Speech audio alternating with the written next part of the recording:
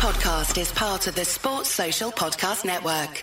My brother-in-law died suddenly, and now my sister and her kids have to sell their home. That's why I told my husband we could not put off getting life insurance any longer. An agent offered us a 10-year, $500,000 policy for nearly $50 a month. Then we called SelectQuote. SelectQuote found us identical coverage for only $19 a month, a savings of $369 a year. Whether you need a $500,000 policy or a $5 million policy, SelectQuote could save you more than 50% on term life insurance. For your free quote, go to SelectQuote.com. SelectQuote.com. That's SelectQuote.com. SelectQuote. We shop. You save. Full details on example policies at SelectQuote.com/commercials. Croydon is a town in mourning. Crystal Palace is a football club in the midst of grief. The tramlink crash near Sandylands early on Wednesday, the 9th of November 2016, will now be a day indelibly seared into the history of our local community for the saddest of reasons. Two of those who tragically lost their lives in the crash, Dane Chinnery and Phil Seary, were both part of the family of Palace fans. Their passings have shocked every supporter of our club. Indeed, many of us will have recognised Dane, who was only 19, and Phil from away games. There's little we at FYP can say to adequately reflect the terrible pain and heartbreak that Dane and Phil's families will be feeling. But we are truly saddened by this tragedy and unspeakably sorry for their loss. This podcast is dedicated to Dane, Phil, and indeed all of those who lost their lives on Wednesday morning. Their passings will be remembered by everyone at Palace. Rest in peace.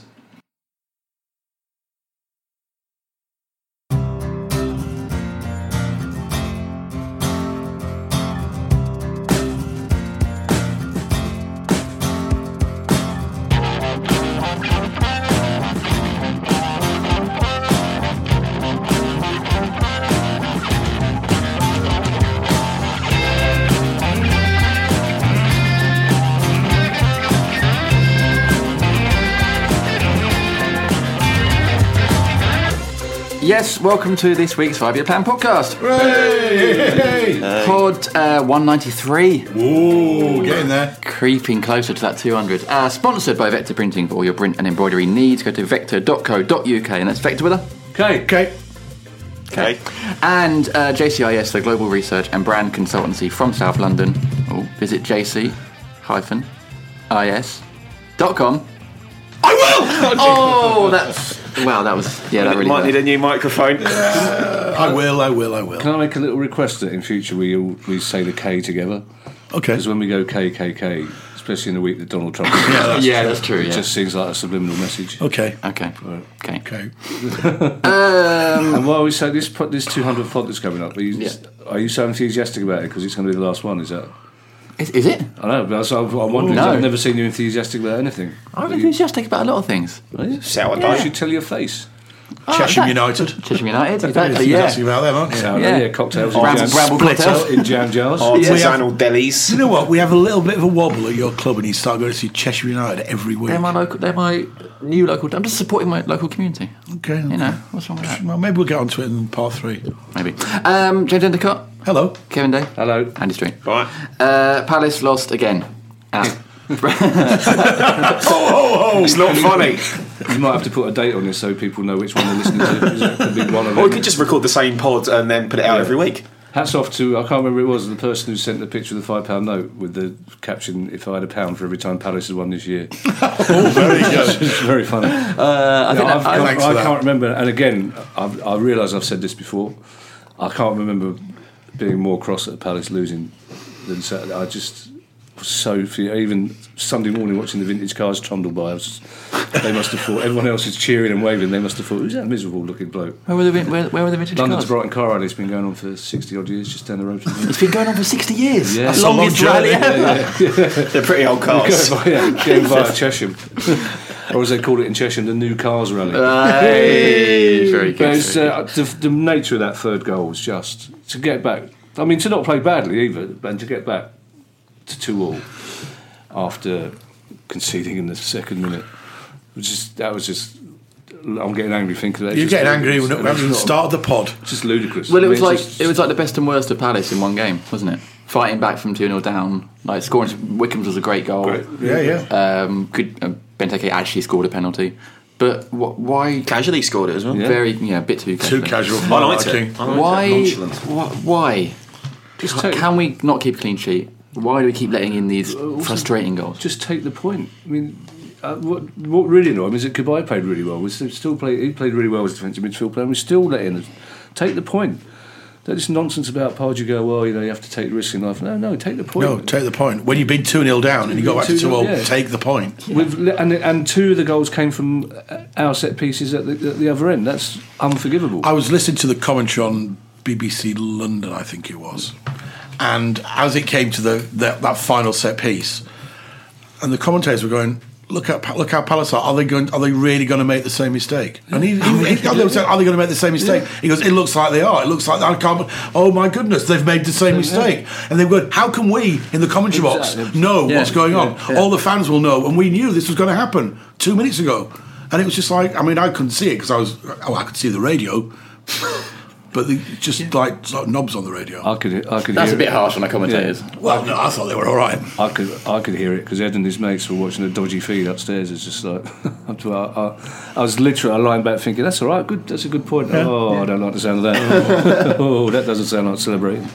I taught most of Lisbon some new swear words because I was watching it on an iPad. You were on holiday again, weren't you? You were on holiday again, yeah. So I got to 6 o'clock and my other was asking why I was quite so cross. Yeah. Surely by now she knows at 6 o'clock on a Saturday if you're cross. It's pretty obvious. Well, no, we're in the Premier League now, so it might be 5 o'clock on a Sunday. Could be 10 o'clock on a Friday. That's true. Could be 9:30 on a Monday. And the frustrating thing is that Pardew, I mean, again, we've talked about this before. Don't wait till half time to make the changes. He waited for an hour, but to his credit, he did make proper changes. And I can imagine the smugness on his face when his proper changes worked. But it's like, sort it out before and try and make the changes just before kick-off, so it doesn't happen in the first place. Defensive schoolboy errors. But having made those changes, which did work. I mean, and this getting sort of flat out 4-4-2 was fine. Wickham was great, and then but just. That free kick at the end, just keep 4 minutes. Just if you want to float it, fine. But just you are in the Premier League, not the Championship. You cannot turn up every single week and do exactly the same thing and expect the opposition not to adapt. And there have been so many instances in which we turned up and just said, we'll pick our best 11 and we'll play in exactly the same way as we always do and see whether or not it works out. And you're playing against decent teams who have smart managers who go, right, we're going to preempt how they're going to play. And that's what Burnley did at times against us last weekend. It's what other teams have done against us far too easily.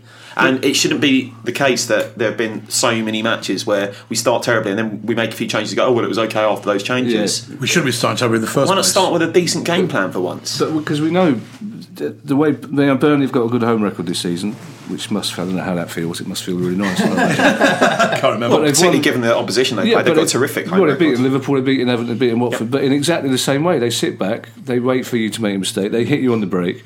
And one thing, I mean, Danny Murphy in the Standard on Friday night saying the one thing you can't do is let them score first, let alone twice. He said because you have to get the first goal, bring them out. But we're 2-0 down after 20 minutes, and it's like it's amazing that we did get back to it. But then just like you say, it's that cliche definition of insanity to keep doing the same thing and expect to take a different result. It's just they're good players. I mean, it shouldn't be down to Pardew. The players are surely good enough. Who's doing the organising on the pitch? Who's on the pitch going, we need somebody back in there, what are you doing there?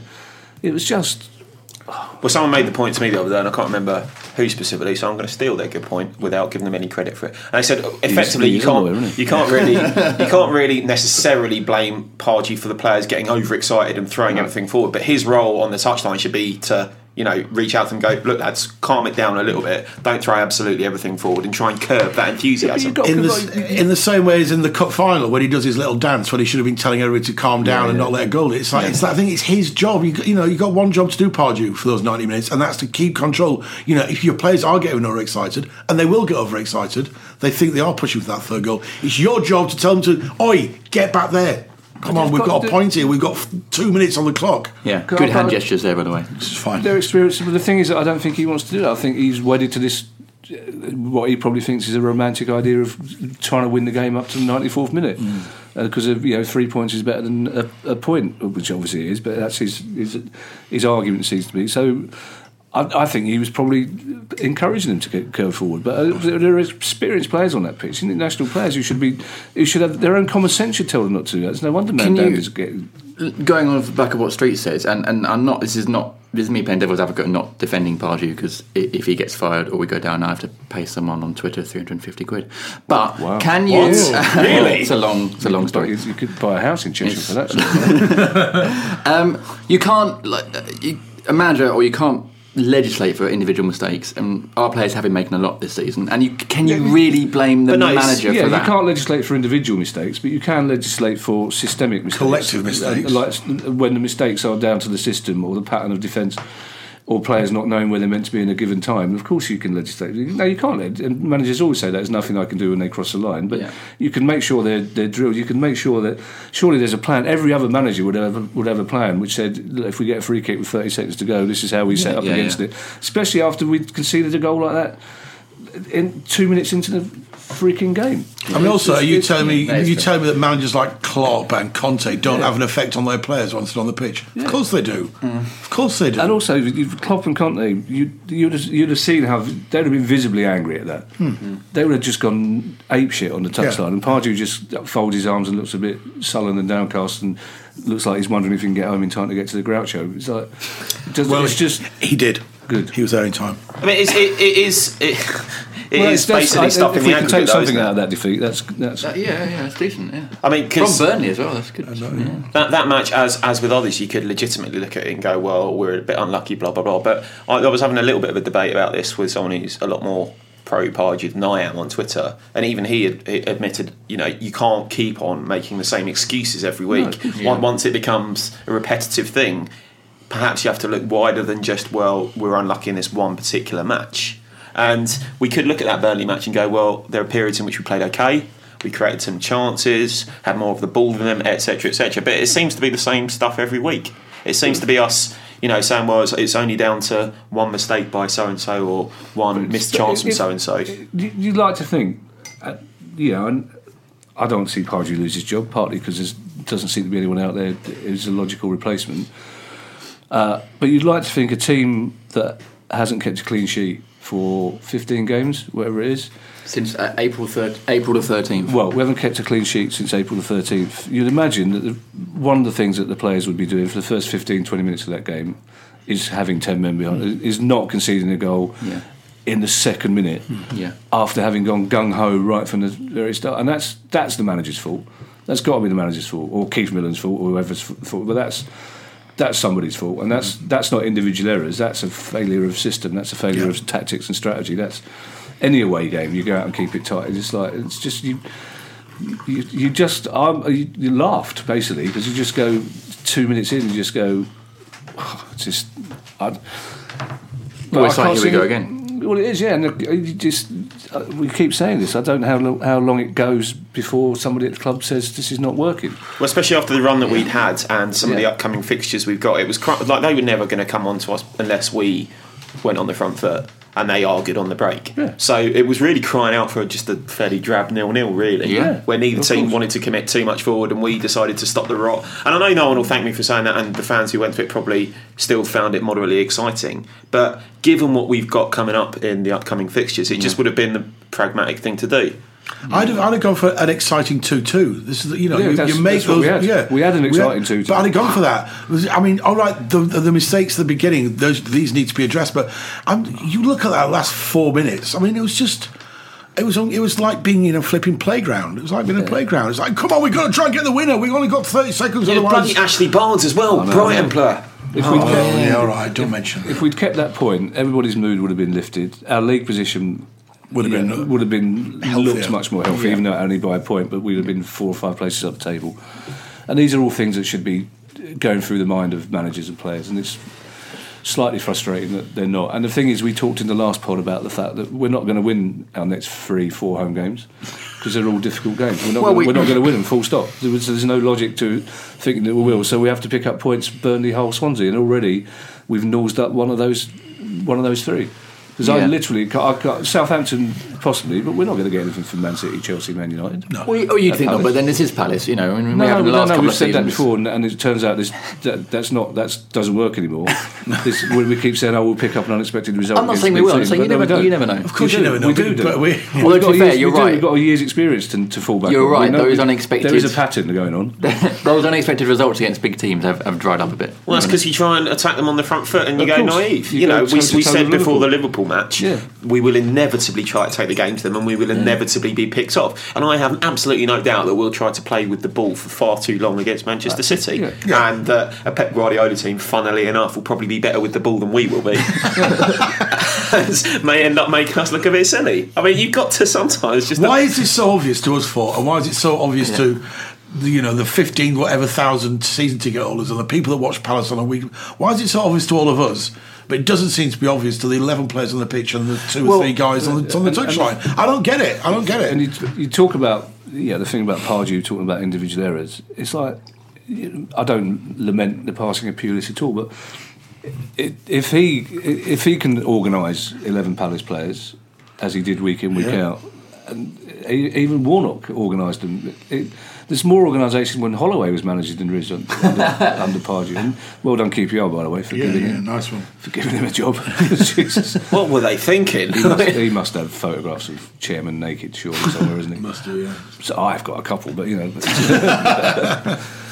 but it's just that's the frustrating thing. I mean, we know it can be done. We know managers like Pulis and Allardyce can do that, and it's everyone says it's the oldest cliche in football. You win from the back. The first thing you do is sort out the defence, and it's like it's clear there's a problem. And the frustrating thing is we're scoring goals, 5th top scorers in the division, but second, it's clearly a problem, and they're not doing anything about it. And apparently, we're told that Millen is. And we know that because every time he takes over, we tend to get a 0-0 draw on his first game. We know he's capable, but clearly someone's not letting him organise a defence properly. Well, the thing is, like going back to what you're saying, James, I think it is obvious to Pardew because he's saying things like, "I'd rather play expansive football. That's better than going defensively." So it's obvious. So why is he not ignoring it? That's the question. Why is he not implementing it on the pitch? Maybe because he just doesn't have the tactical nous to do it. And I'd rather drive at 150 miles an hour, but I've not got a Ferrari. Yeah. I mean, you don't do what you haven't got the tools to do. The worst analogy. You must be the only lawyer without a Ferrari. But the thing is, it's not. But we're trying to play this expansive football, and we don't have the defence to be able to play on the front foot. You've not got proper attacking wing backs. Exactly, but the thing is, it's not either or. It's not we either play defensive football or we play expansive football. You watched Chelsea play last week. It is possible to have a decent defence which enables the front four to play really expansive football. Yeah. And that's not happening. The front four, it's just. Do we have the defence for that though? Do we have the players? No, I really don't. I think the way he's talking about, he's already said if Pep's not going to be fit, which isn't, we have to invest in defenders in January. But again, we knew that in the summer. We said this in the summer. We looked at. We were missing. And also, logically, the best defenders aren't going to be available. The ones that are available aren't going to be the best defenders. And even then, like Tompkins, who I think is potentially a good defender, he's not the fastest. So if you wanted to play in a specific way and you're going to spend 10 million quid on a centre back, you get someone who's really, really, really rapid. Yeah. You know, not someone who he's not slow, because no Premier League footballer generally is slow, but if you want to really play with that high line, you probably need a slightly different type of defender than him. Well, and you need certainly different fullbacks than those which we have. I got apparently we've been training at Selhurst this week, which I think is an indication that they're planning something rapid, something different. So I wouldn't be surprised if we go 2-3 at the back against. Oh, really? Yeah. Really? Works for Chelsea at the moment. Yeah, but 3-5-3. We just need to. We haven't got the players for that. 3-5-8. Well, we haven't got the right-sided players. Zeki Fries would make a decent wing back, but he keeps talking about getting. The fact is, if we do that, it enables us to play 2 up front as well, which we have to do, as far as I'm concerned. But clearly, he's lost confidence in Kelly. He doesn't seem. Well, in fact, he doesn't seem to know what his favoured central defensive pairing is. No. And. Dan looks edgy and hesitant. Dan doesn't look anywhere. Dan looks half the player that we know he can be. Yeah, they're all because they're contagious. Exactly. It's contagious. Contagious. And it's that whole thing. The whole thing about football is based on confidence. And when you've got a defence that are leaking so badly and just looking so out of position, I mean, just so badly out of position at such an early point in the game. And Mandanda is looking more and more furious because his stats are. Yeah. Hennessy must be chucked into himself on the. Guys, can we round off part one with any positives from Saturday? It ended. Yeah. Scored 2 goals away from home. Wilf, again, Southgate was there, so how he could put Townsend in the England squad ahead of Zaha is just... Zaha must have been a real nuisance when he was in the under-21s for Southgate not to...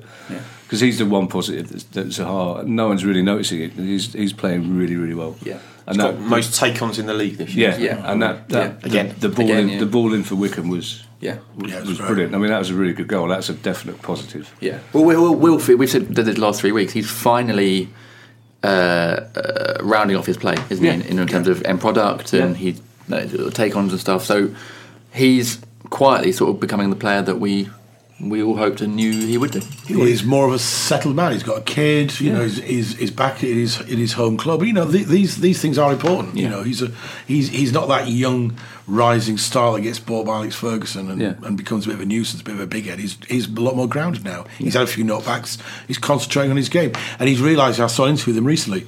He's just saying, I'm taking things a lot slower. Yeah. He's taking. He's not just putting his head down and running. Yeah. He does that every now and again, and he could be quite exciting. But he's a lot more measured. It's not every time he gets the ball, he can sometimes just knock it off, or he can go. Yeah. He's thinking about the game a lot more, and that will just get better and better. He's becoming our one player that everybody's going to start looking up to. Yeah. He's becoming the one where all the other players are looking at him. Yeah. He may not be the captain, but he's the one. If he's having a good game, he's going to be the one to bring up, and that's experience, and that will come into its own next season as well. Definitely. Hopefully we'll be in the Premier League next season. And he's still only 23? 24. Just turned 24 this week. So that's...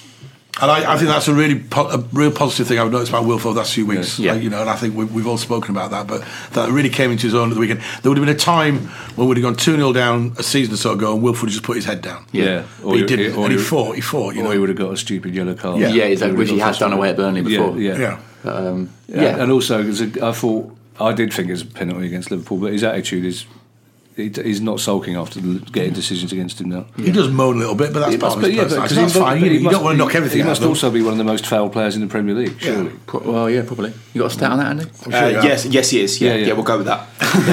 We don't have to specify, do we? You said one of the most. Well, exactly, yeah. So it could be one of the he's certainly in the top 200 table. Yeah, one of the most 200 fouls.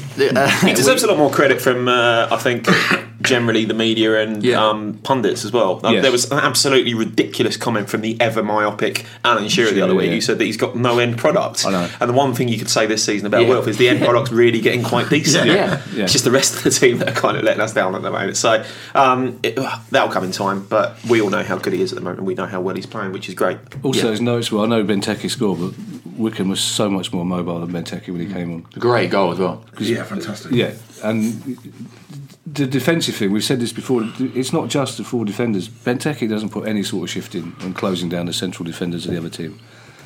And that means the ball gets onto the other team's midfield much quicker than it does for other teams. You compare it to Costa against... it was incredible, wasn't it? Yeah, in that last home game. Everton? Was it Everton? Yeah. He must have covered every inch of that half. He's brilliant. And his attitude, that's what you need. In modern football, you're centre forward. And he's still a big guy. It's not like he's a little guy. He can put himself about. You've got to do that. You've got to close down the back. That's always going to be the difficulty, isn't it? Once you've got a marquee signing who was more expensive than anyone else in the squad by far, and it will be earning more than anyone else in the squad by far, for Pardew to then say to him, look, you're not working hard enough, you need to really put a shift in, because despite the fact that you're great on the end of a cross, you need to really start defending from the front. It's going to be a difficult dynamic to maintain. Costa's not the only striker at Chelsea, and he's not the only high earner at Chelsea, whereas Benteke is clearly an echelon above just about everyone else in that squad. But managing a football club is more than about managing the players on the pitch. You have to manage expectations. You have to manage big players. If you can't manage big players, don't bring them in. Yeah. Basically, you have to. You can't. You simply can't let a player play the way he wants to play. The same as Townsend deciding which flank he plays on. Yeah. It's down to the manager how Benteke plays. It's down to, And the fact is, I think the problem is, I think you're absolutely right that Pardew's probably a little bit in awe of somebody like Benteke, because Pardew wants to surround himself by big players because he considers himself a big manager, but if he wants to be a big manager, he's got to manage players on and off the pitch. And he has to start winning games. And because it comes down to that simple £5 note. Yeah. We've won 5 games this year, and the year's nearly over. And he's going to find himself in real trouble if we don't get results from Hull and Swansea. Yeah, well, we can talk about that in future pods. Future pods. We can do, but why? Pods. Does anyone think we're going to get results against that? Why are we assuming that we will? Because I don't know. I don't think he's saying that. He's saying. I know. But if okay, if don't, when we don't get results. But when do we resolve it? I'm increasingly becoming more sympathetic to those Palace fans who say, "Why don't we get a new manager in before we play those games, rather than wait till after we've had disappointing results and more excuses?" Well, that is when do you decide that change has to happen? Because it'll be the Americans that decide. I tell you when we decide change has to happen, and that's now, from part 1 to part 2. Because we're going to have questions from our listeners. He's good. And in fact, he's good. All right. That's what gets the big bucks. He's like this with a hangover as well. We do have some questions about Pardew's future, so we're going to go to them in part 2. Wow. So join us in a bit.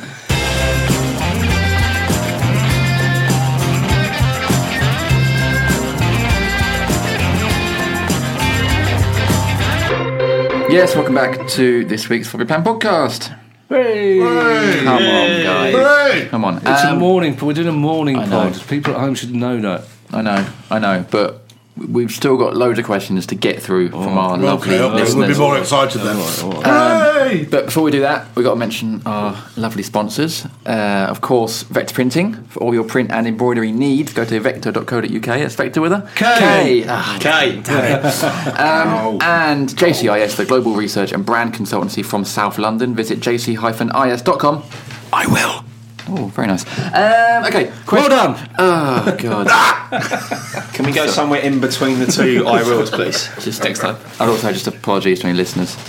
It's just for the benefit of the people listening to this at the moment. It's just JD is very sensitive. So he's got his little headphones in, so he visibly he has a hangover. Yeah, but then from Bramble cocktails. He doesn't like loud noises. Did you have Bramble cocktails? Bramble cocktails in Shoreditch. They were on offer. Jam jar. They were on offer. It was not out of a jam jar. It was a regular jar. Out of a clog. Organic Bramble cocktails in Shoreditch out of a jam jar. Out of a budgie. Out of a budgie? Yeah. John Burridge. Right. Still goes to sleep in his goalkeeping kit, apparently. Does he really? Yeah. Budgie? Yeah, he used to go... Budgie, right, Budgie. Do you remember Budgie, the TV show? I do, Adam Face, yeah. Oh, God. Right, questions from our listeners. The first question is from Trub3101. Hi, Trub. Hello, Trub3101. He says... Is that not an American TV show? No, that's Beverly Hills 90210. He says... Trump 311. I'd watch Trump 311. I'd watch Trump 311. He says... Trump 911. Shut up. He says... Why is Pod 193 so late? Lazy bastards, he's called us. Yes. Okay, so, well, we have to get up, you know. We've all got... JD was on an artisan bread making course. Apologies. We had sourdough was to die for. We did have availability issues. We did, yeah. But we're still here. We're still here because we love our public. We do, yeah. Public? Yeah. Oh, public. That's a very politician answer. Okay. Right, the first question is from Daniel Schilling. Hi, Daniel. Hi, Daniel. He says, with how this season is going, was not winning the FA Cup last year a blessing? We wouldn't want a European campaign on top of this, would we? Yes. It'd be exciting. Funny enough, I had a discussion with a Tottenham fan the other day who was moaning about the Europa. As a football fan, I would love to be in the Europa League, but he went, "Whoa, not if you're in it every year." So, what a problem to have. Yeah, tough. Well, we're not in it every year, are we? No, but I would love to have been in the Europa League. Yeah, it would have been really an exciting thing to do. We would have got drawn away to something that we can't pronounce. Teams in Eastern Europe. It would have been fun, wouldn't it? Yeah, of course it would have been fun. Yeah, it would have been good. But okay. yes, but we'd have lost. It's a valid question about the strength of our squad. Yeah, we quite clearly do not have. We barely have a squad deep enough and strong enough for the Premier League, let alone European competition. But, okay. Next question is from Dave Caddick. I think that's a brilliant Palace attitude, though. Actually, I'm quite pleased with it. Would have been a disaster winning that FA Cup, wouldn't it? That's what I thought coming out of Wembley, definitely. No, fair play to Pardew then. He's a better manager than we thought. He thought ahead, didn't he? He did think ahead. Very clever. The next question is from Dave Caddick. Hi, Dave. A.k.a. Cronks Dave. Hi, Cronks Dave. Cronks Dave. He says... Whoa. I don't think Vector would like him getting a mention without putting some money into the pod. Other forms of bleach are available. Very good. This is a question on a similar theme to a lot of questions we had. When will Pardew get the sack? He's had enough chances, spunked enough cash, and still underachieving. # time for a change. Do you know what? I'm not going to answer when he should get the sack, But it's now become that sort of amongst fans divisive issue. Yeah. Where, and you can tell when things are starting to get bad because the opinion on the manager starts to go really polarised. You've now got people who want him out before the end of today, and then you've got people who are now getting really quite cross at people, even trying to suggest that he's doing a bad job. Which is not that. Why are you Snapchatting me? Oh, because just go with it. I don't understand this modern phenomenon of stuff. Yes, you do. It's his attention span. He just can't listen to you for a minute. I'm also you have to trying do to something. We're a multifaceted company thing, and we're on lots of different platforms. So I'm just trying to give the most people what important platform is the spoken word, and so listen to the man speaking. I am listening to him. I thought it was so good that I would snap it for our chat. Brilliant. But no, it is now a slightly uncomfortable issue, and I think it's going to be. And I think, if anything, the atmosphere at home games is probably going to be even worse than some of the online dialogue you get because, the HF is staunchly in favour of him and there are some fans now who really, really do want him out. And I worry about what that's going to lead to. Not necessarily in terms of physical violence, but just in terms of having a cohesive and happy set of fans who are all facing in the same direction. Well, I think you've put your finger on it because Steve Parish is an intelligent man and he's fully across social media in the same way that JD is. In fact, I know for a fact he interrupts some really important meetings with the Americans just to Snapchat them halfway through. Play back their voices, halfway through doing a Skype. Blitzer doesn't like that, but Harris is massively. But it's 2016, guys. So far, he will be aware of the social media stuff, but so far, the atmosphere at home games has stayed pretty solid. There's been no real vocal articulation of the Pardew out campaign, but it's a question.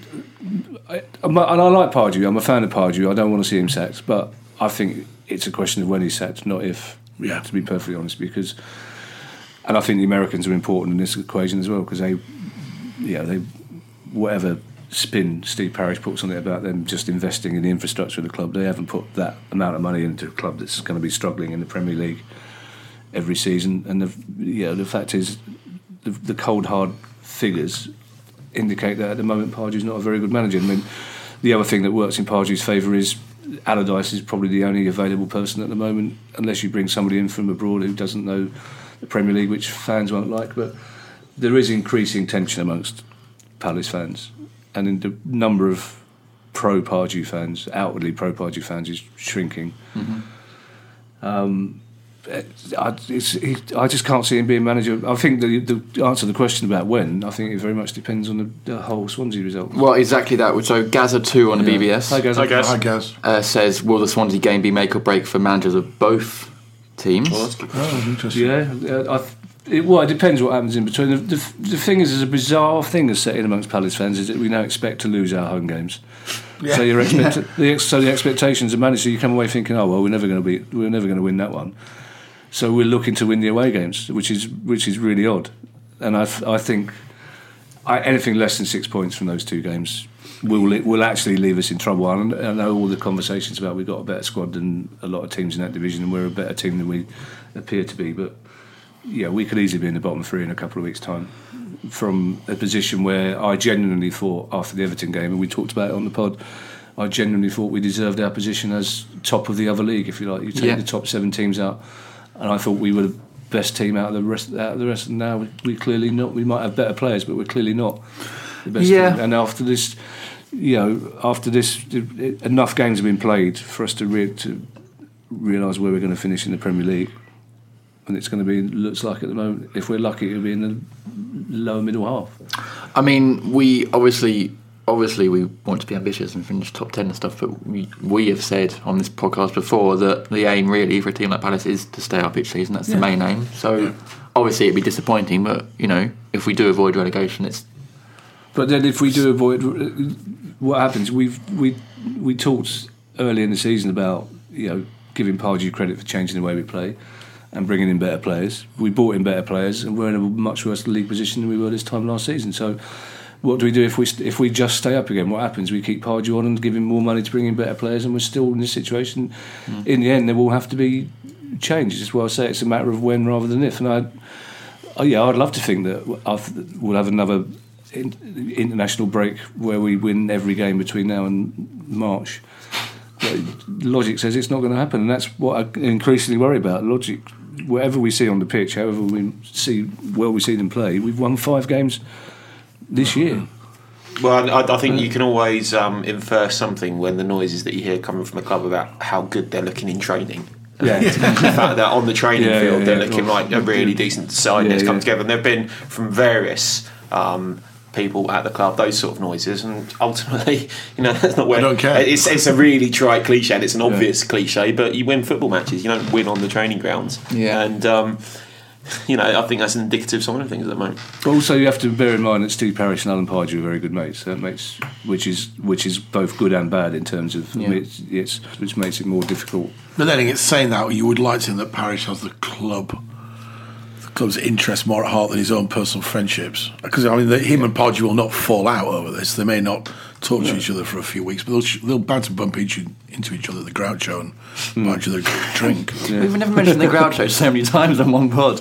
They're basically getting advertising. No, I was there on Wednesday.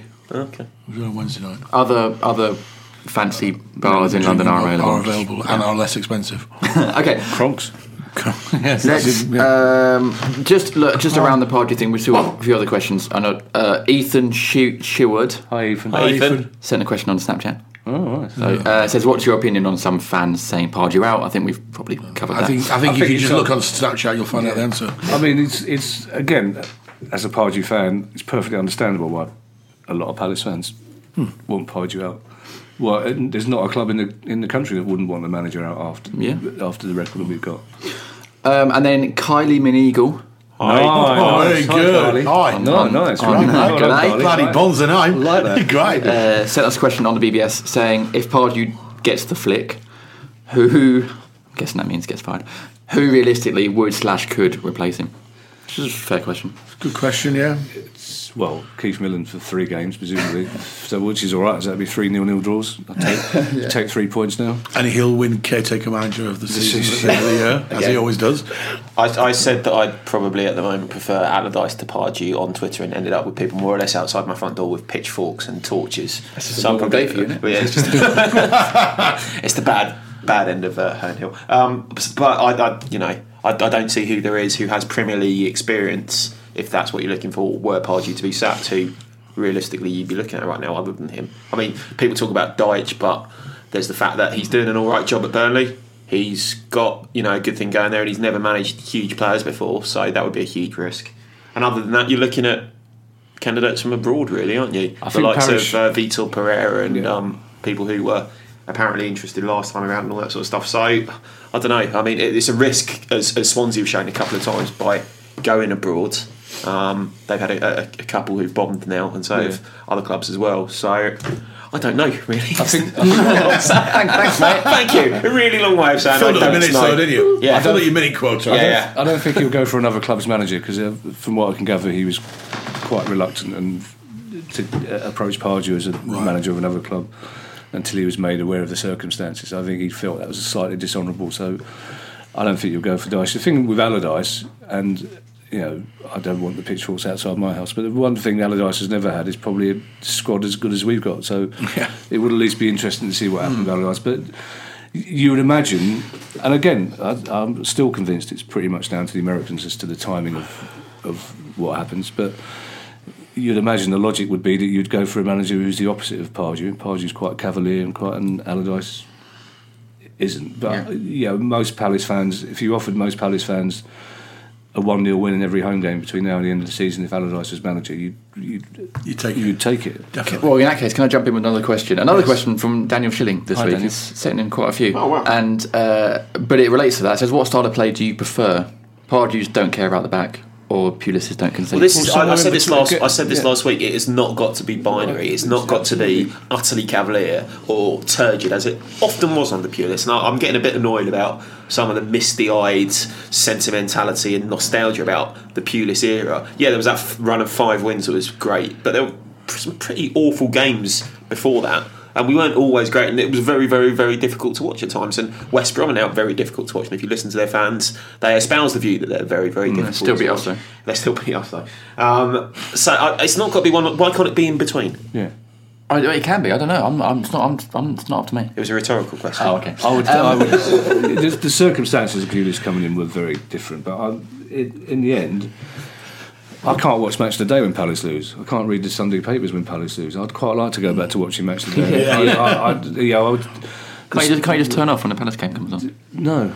Oh. You know how bizarre I am with my superstition. You just want to win. It's really holding us in good stead this season. Really nailing it with your influence on the results. Well, not superstition is wrong. It's more of a sulk thing. So I just refused to watch Match of the Day if Palace haven't got at least a point. But so I was really looking forward to last week's.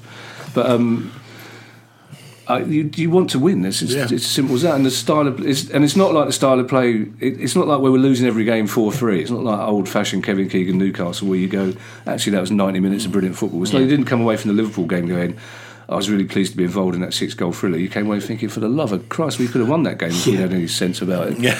It's not like we're getting that entertainment. It's not like you're going, I'm really pleased I got a season ticket. I'm enjoying this year. I want to win. I want to leave the pub at 20-3 and go to the Palace expecting to win the home games, no matter who we're playing. Yeah. And at the moment, you leave the pub and you think, I might as well not. So we had that when we had that under Pardew. In his first 6 months or so, in that tail end of that season, we had that where we did go thinking we could beat anyone. Since then, though, and it's been a year now. Yeah, over a year. Okay, I blame Kevin not watching them on TV. No, that's because that's reactive. That's nothing to do with superstition for next week. It's just. Well, it might do. It might preempt. No, because I'm not doing it for that reason. You made us change our theme music last season. Yeah, on the basis of superstition. Watch us on damn TV. Please don't remind people about the music. We will get complaints. Right, next question from two questions combined. Chris Bateman. Hi, Chris. Hi, Chris. Who says, with the back four conceding so many at present, what is your back four that you would try? And following on from that, Paul Garnett. Hi, Paul. Hi, Paul. Says, is it time to give Zeki Fryers a start instead of wasting a sub, bringing him on in the 60th minute?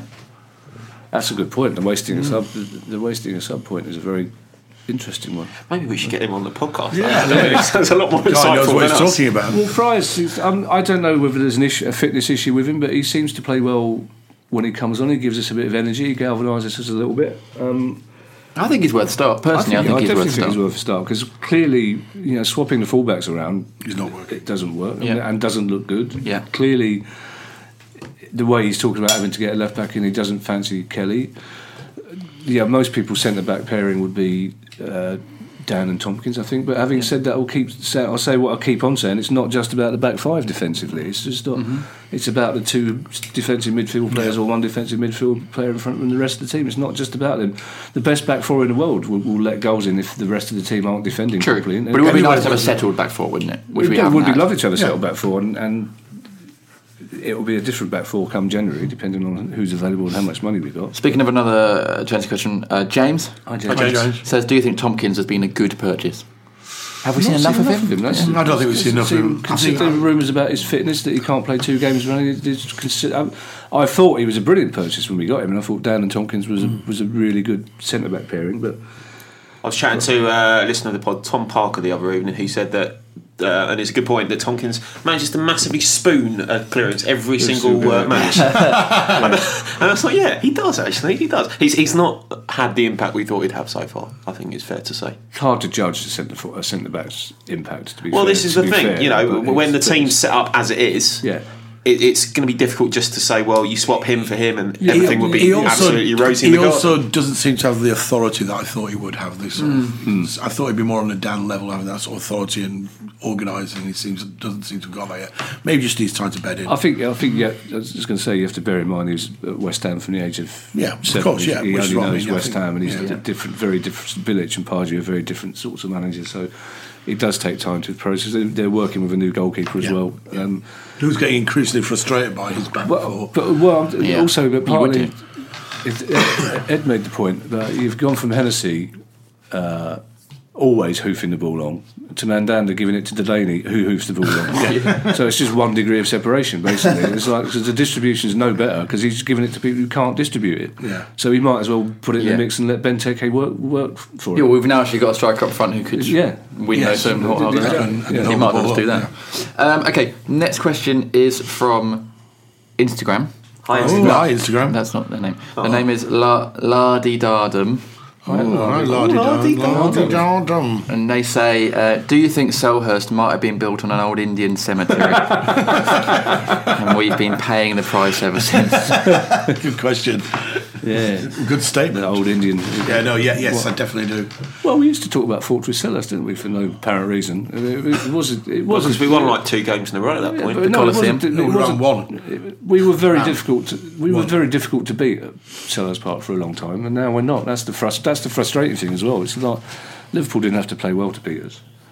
Man City won't have to play that well to beat us. No one turns up being scared anymore. I fancy we might sneak something against Man City. Don't know why. You're still pissed from last night, aren't you? It was those Bramble cocktails are still pumping through your few veins. Okay, I've got. So if we could find the old Indian, dig him up. Yeah. I've got a really horrible either-or question from James Duffwhistle. Okay, James Duffwhistle. He says, "Good name. It is a good name. Would you James? Yeah. Would you prefer watching Palace lose or England win? Wait a minute. Hang on. Prefer to watch Palace lose or England? Well, I prefer to watch Palace in England. Full stop. So. Yeah, I'd rather. Oh, see, you can't really say. I'm less. Yeah, I'm as patriotic as the next man. Well, I'm sitting next to James Endicott, so that doesn't mean much. But my mood is Palace that affects my mood more than England. To be perfectly honest. So you'd rather see England win than Palace lose? No, I'd obviously Palace win. No, that wasn't the option. Oh right. Okay. The option is you either watch Palace lose or you go and watch England win. Oh, well, I'd have to go and watch Palace losing. You have to watch company be better for a start. Exactly. Get to go to Paulson still. Yeah, that's true. You wouldn't have to hang around with other people dressed like St George. I love, You know what I mean? Shouting obscenities at something. Yeah, St George. And lots of people pretending to be aeroplanes. You know what I mean? England fans. Most England fans are stupid. Sorry. He's from Turkey, St George. Really? Yeah. Oh. I love this time of year as well. We put the Christmas decorations up in the Parsons. I love the Christmas decorations. And the Christmas disco. The little flying Santa they got. It looks like Santa's thrown up on the Parsons at this time of year. Other pubs in the area are available. No, they're not. They're not. Literally not that. We've only got one home game over the Christmas period, haven't we? We've got Southampton at home on something of December. Well, last time we played Southampton near Christmas, it ended really well for Palace and the manager. Yeah. No, we beat them. We beat them last season, wasn't it? Oh, yeah. Other than that. Because Kabay. That was one of our best games of the season. 2 years since Warnock got sacked. Yeah. A Boxing Day game, when they decided to play a diamond at 10 minutes' notice. That sort of knowledge and insight. So do you think, interested to see if Alan Pardew lasts 2 years or not? That'd be good for him. Who was the last manager the last 2 years? At Palace? Yeah. Probably Friedman. I think Pulis was only 8 months, or something. Was he? Yeah. I mean, just a half. So long. Just those games went on forever. I think it was Friedman. Okay. The next bunch of questions all come from Robin Mickelberg. Hi, Robin Mickelberg. He says, right, these are all kind of linked. What does Zaha do to get in the England squad? Not bizarre. Have we seen why Balassi was worth 28 million and Townsend only 13? Yes. No. Are good old-fashioned wingers being replaced by forwards instead? Yes. Does Wilf need to adapt his game to be like other forward-style players, ones that play in a 3 behind a striker? No, I think Wilf's game is fine as it is. I like Robin's questions because he's basically answered it for us without us having to put a lot of thought in, and answered it quite well. For Balassi, funny, Ed and I were discussing at the start of the Chelsea-Everton game. You and Ed have been talking quite a lot recently, haven't you? We have, It's good. It's nice for a father and son to do that. It's nice. It's been terrible with bringing people together. It's his 21st birthday next week. He wanted to but we were talking before the start of the Chelsea-Everton game about whether the Balassi thing had been good business and perhaps his was the sort of energy and pace that we were missing, and then lo and behold he's substituted when Chelsea were 5-0 up. So... But then you see the week before against West Ham when he made a goal out of nothing. So I still think I don't think we'd be any higher up the league if we still had Balassi than if we didn't. Townsend is an England international. Apparently, he keeps getting in the squad. But that was a ridiculous decision. But Townsend is flattered to deceive, as a lot of people predicted. Yeah, he would. Well, as a lot of Newcastle fans told us that. And Tottenham fans. Well, and all Newcastle fans have told us about Pardew as well. Yeah. Is that right? The next question is from Vince Hilaire-Zafro. Oh, hi. Hi, Vince. Vince Hilaire-Zafro. On the BBS. I should have asked this earlier. How much of the criticism Pardew receives is justified, and how much of it is impotent rage displacement aimed towards him by self-hating depressives with micro penises? Well, speaking as a self-hating depressive with a micro penis, I can attest to the fact that some of it is justified. Yes, I think if the only game you'd seen Pardew's Palace play was away at Burnley, you probably wouldn't be mystified by the amount of criticism that he's getting from some people. Yeah. But on a week in, week out basis, I'm just thinking of a micro penis. You speak into it. I'd love a micro penis. Yeah, just speak into this. Yeah. I'd like it's a curse, isn't it? Being well endowed. I know. It really is a curse. No, yeah, sorry. All right, Donald. Yeah, no, there is. No, some of it. Of course, some of it's justified. Yeah. It's like we said before, 5 wins in a year. If he was manager of Shrewsbury, he'd be justified. But he is one of those figures that's kind of easy to love to hate in a way. He doesn't do himself any favours with his demeanour and his comments sometimes. His unwillingness to fess up afterwards and say that was unforgivable. What on earth were they doing? Because to go on TV afterwards and say a couple of individual errors lost us that game, and that was part of his problem last year. His refusal to admit that we were in a bad run was part of his problem as well. Because we're not idiots. We're watching the game as it unfolds as well as he is. Yeah. Overrated as a player, overrated as a manager. Yeah, I mean, I think. Well, I don't know. I think the thing is with Palace, I think still most Palace fans are willing to give him the benefit of the doubt because of whether it's because of the Super L, whether it's I'm quite astonished. There's like so many other fans say to me. I was talking to an Arsenal fan the other day who just can't understand why there's not more clamour for him to be sacked. A lot of clubs think Palace fans must be incredibly patient but there's no point. Even the most ardent Pardew fans can't pretend that he's a good manager at the moment. No, but or he's doing a good job at the moment. I want him to do well. I want him to succeed at Palace, but I also want Palace to stay in the Premier League. Exactly, it is getting increasingly more difficult to ignore the fact that something's not right. Yeah, it's definitely not right. Yeah. Okay, final question this week.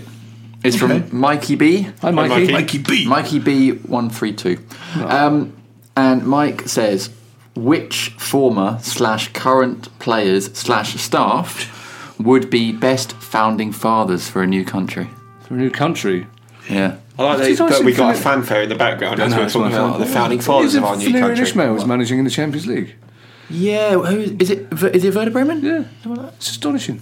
Yeah. It just goes to show you don't have to be a good footballer to become a good manager. He played for Bayern Munich in the end, though. Did he? He did all right after Palace. Yeah, he did okay. Maybe it was us then. It's that old. There might be something in that. Built on maybe. So go for Jim Cannon. Jim Cannon, you want as a founding father, just for the menace, just for killing animals and chopping wood. Could I maybe tweak the question and say, well, like, which former Palace player would be a good president? Just because there's a timing of this week. Southgate wouldn't cause any trouble, would he? Would you vote for him though? It wouldn't galvanise. He's got the whole dull technocrat thing about him, so I think that would probably go down terribly with voters. I feel like Holloway might get votes. He's got the chat, hasn't he? Yeah. I'll go for Kevin Muscat. I've had enough of this world. I want it to. President Muscat would sound good. It would actually. When Ian Holloway. It sounds a bit like President Muscat, though. Like a gun. Yeah. Well, they're all warmongers, aren't they? Yeah. Okay. Good. Let's move on to part 3. Thank you for your questions, listeners. Sorry we couldn't read them all out, but please keep sending them in. Can you not wait like 10 seconds to do that? In part 3, we're going to be... Russell. Seriously. Hobnobs. I shouldn't have bought him hobnobs, should I? After the break, we'll be looking ahead to the Man City game and playing a Man City quiz. Ooh. Is it going to be as good as the last quiz? It's going to be even better. So join us in a bit.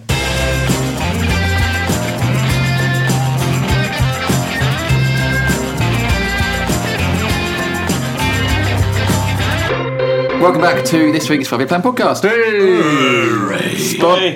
Sponsored by Vector Printing. For your printing embroidery needs, go to vector.co.uk, and that's Vector with a K.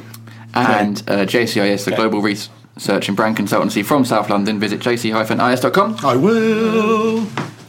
Lovely. Can you just pause for a moment to let Streety finish his hobnob? There was really nice hobnob. He's got a mouthful of hobnob. Just going to take them and move them over there. I can't trust him. Can you not have them? They've got meat in those hobnobs. No, they're very nice, but I'm a professional. I wouldn't eat it on... Professional vegetarian. I'm not professional. I wouldn't eat it on... You didn't say it to Parish when he was eating crisps through the microphone, did you? No. And I'm not allowed to have a hobnob.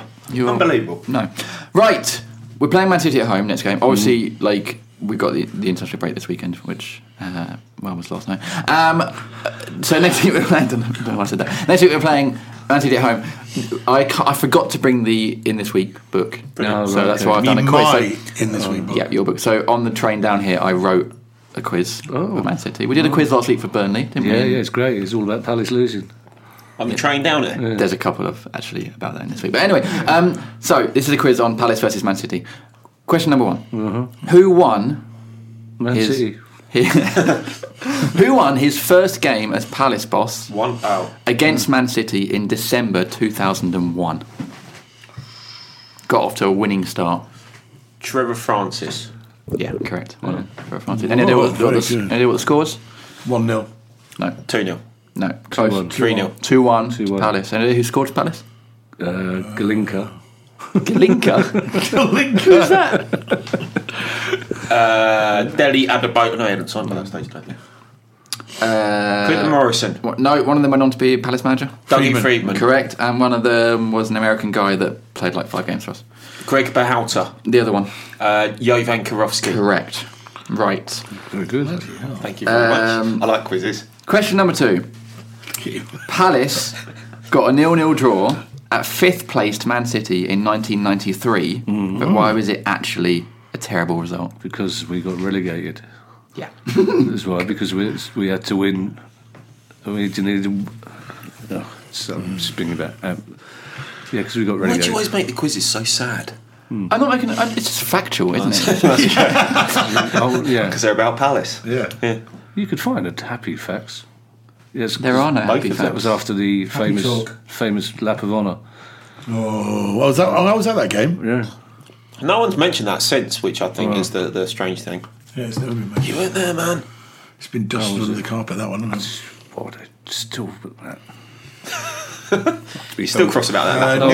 Next question, JD. Are you still Snapchatting? Okay. Next question. Can you name the Palace player from this career path? Oh, right. And obviously they played for Man City as well.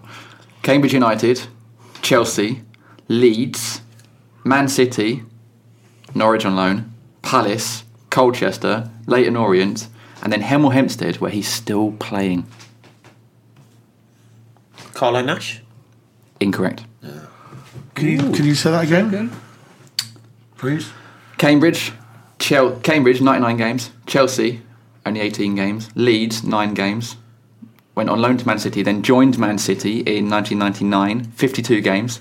Went on loan to Norwich, joined Palace in 2001, played 111 games, left us in 2007, went to Colchester, Leyton Orient, and then Hemel Hempstead. Simon Rogers? No, of course not. That's a terrible answer. Played 111 games with Palace? Yeah. So joined us in 2001, got promoted with us in 2004. Played for us when we went down for a bit and then left. He was a defender. Andy Lilligan? No. Left back. No, it's not Steve Castleton. Danny Granville. Danny Granville. Granville. Well done. And almost quite apt because we could do it someone like Danny Granville. Now, really, couldn't we? No, the young Danny Granville, maybe. Yeah. Well, he's still playing, apparently. He joined Hemel Hempstead. How old is he now? 41? I don't know, but he joined Hemel Hempstead in 2009. Still himself playing. up front. That's right. He's 41. Yeah, we could do a Danny Granville or a Dean Gordon or a... Danny Granville's only 41? Apparently, yeah. Not really? Still playing? No, not having that. Okay, question 4. Palace conceded... Yeah, sorry, it's the one about us losing. Palace conceded their most ever goals, right, in a game against Man City in 1926. How many was it? 10. Close. 12. 11. 11. What was it? Lost 11-4. I thought it was, must have been adopting the same approach that we do right now. Yeah. Let's go gung ho, lads. We can beat City here. Yeah, a couple of individual errors. That was it. Apart from that, we played really well. I really thought we had him on the back foot in the first half. We got it back to 4-4. Yeah, with only 5 minutes to go. 4 of those was arguably offside. And we should have had a penalty. Yeah. Okay, and finally, question 5. How long was Steve Coppell Man City boss for? 31 days. No. 38 days. No. You're close. Very close. 37 days. No, you're close to 31.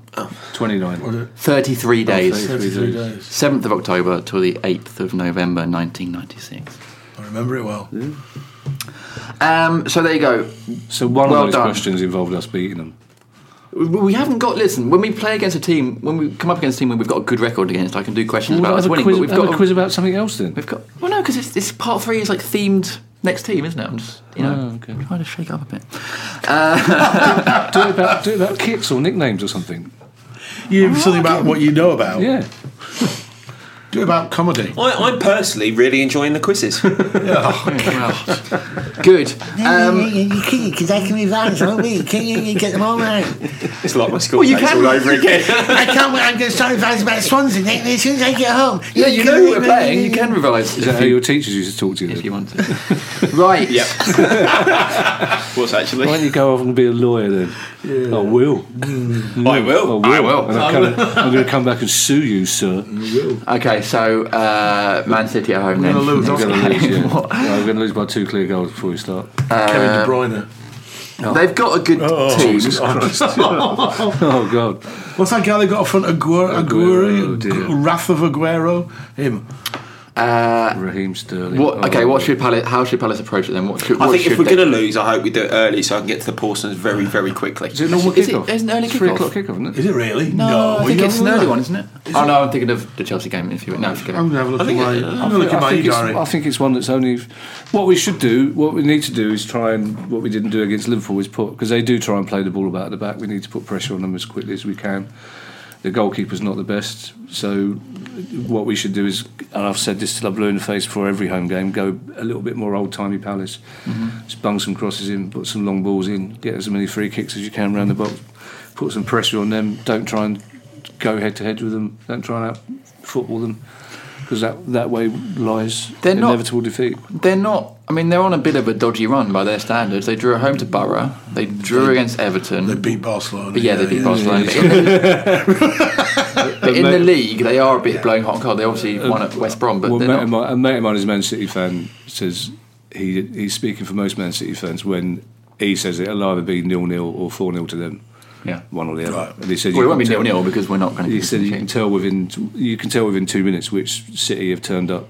Yeah, basically because they do. Yeah, he says if they got a problem, they do tend to over-elaborate. They do tend once they're 1-0 up, they do tend to think the game's won. But yeah, it's impossible to see us keeping a clean sheet. Yeah, to be perfectly honest. Yeah, but we can score a goal. We've, you said, we're top scorers. So it'll be. It's more likely to be similar to the game against Liverpool, isn't it? Where we might get a goal or 2, but we will concede 4. I don't know. I'm being optimistic. Yeah. Actually, optimistic. You're being one of those micro-penis Pardew critics, aren't you? I'm not criticising Pardew. So, hang on. One of us someone mentioned 3 at the back earlier in the pod. I said they might. I think he'll find a way to accommodate Zeki Fries. I think he'll find a way to accommodate 2 up front. Well, Zeki Fries would make a left wing back. That's fine. But we've actually got 0. We've got Zaha. We've got 0 right wing backs. Zaha. Really? Yeah. Victor Moses is playing really, really well as a wing back. I think Wilf's intelligent enough to do it. We've got to do something. We can't just carry on. We can't have Ward and Kelly starting at Wilf's quite fullback. Disciplined as well, so I think he could probably stick to it. Yeah. Which is kind of crazy. We're talking about Will being converted to wing back. Things have got to that stage. We've got to do something. We'll either have to play 2 defensive midfielders. We can't have Ward and Kelly playing fullback against. I think we should just carry on exactly the same way we've been doing it because eventually, eventually it'll come right. Yeah, eventually a team like City will be so bemused by our. The fact that they'll turn up and think they can't possibly just go exactly the same as what they did. There's going to be a plan. Only formation that's going to work is probably 5-5-3. Yeah, if we could do that, that'd be great. Could that be good then? Yeah, it might be the score. I think Fries will start whatever happens. because we need. Okay. The fact is that we do miss Suarez because we need some relief from the defence. You need somebody who can carry the ball out from the back. You need somebody who gives their wide players a problem, because our fullbacks don't give their wide players a problem either defensively or offensively at the moment. Yeah. So there does have to be a change. I don't know the injury situation, but increasingly as each week goes by, and it breaks my heart to say it, Delaney's not a Premier League centre back anymore. But so the answer is, do we limp on till January, see who we can buy? Do we change the manager? Watch this space. It'll be, it's the next 2 or 3 weeks are going to be very interesting at Selhurst Park. These games coming up, they're going to be tough games, whether you got Swansea or Man City. That the team is so low in confidence. The manager's on the brink.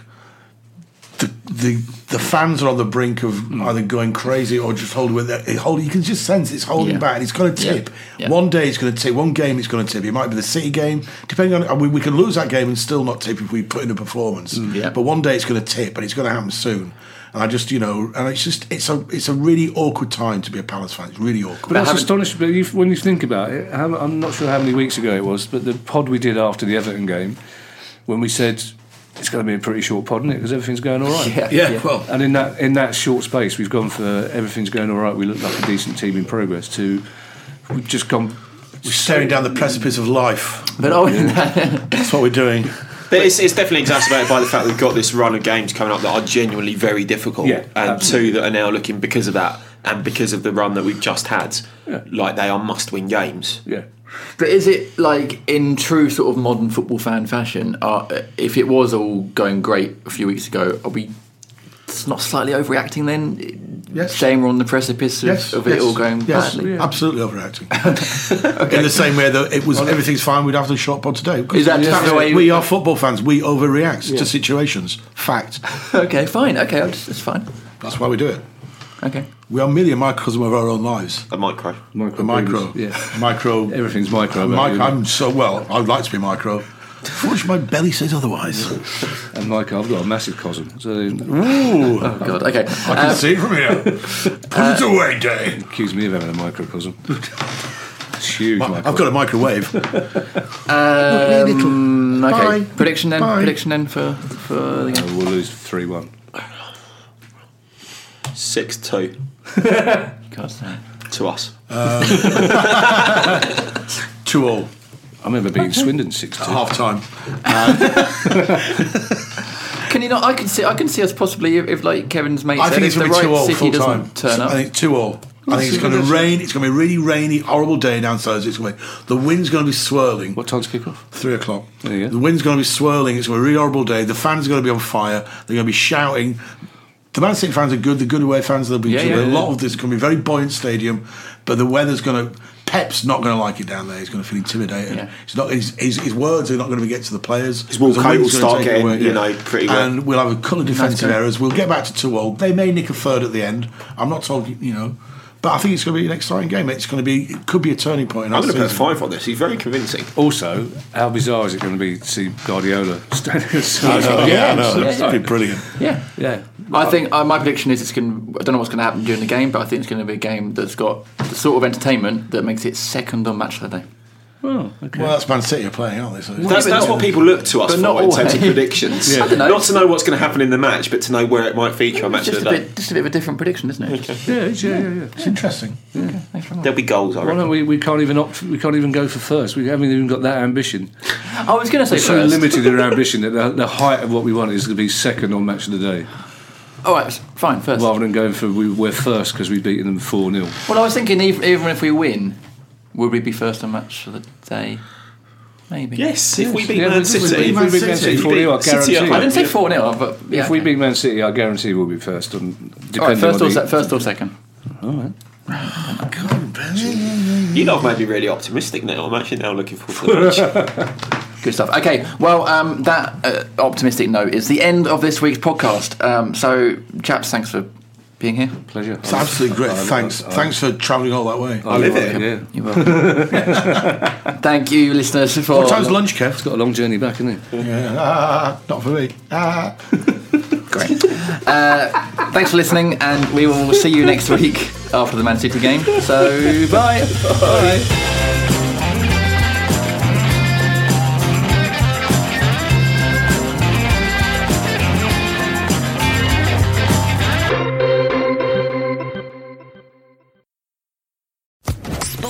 Social Podcast Network.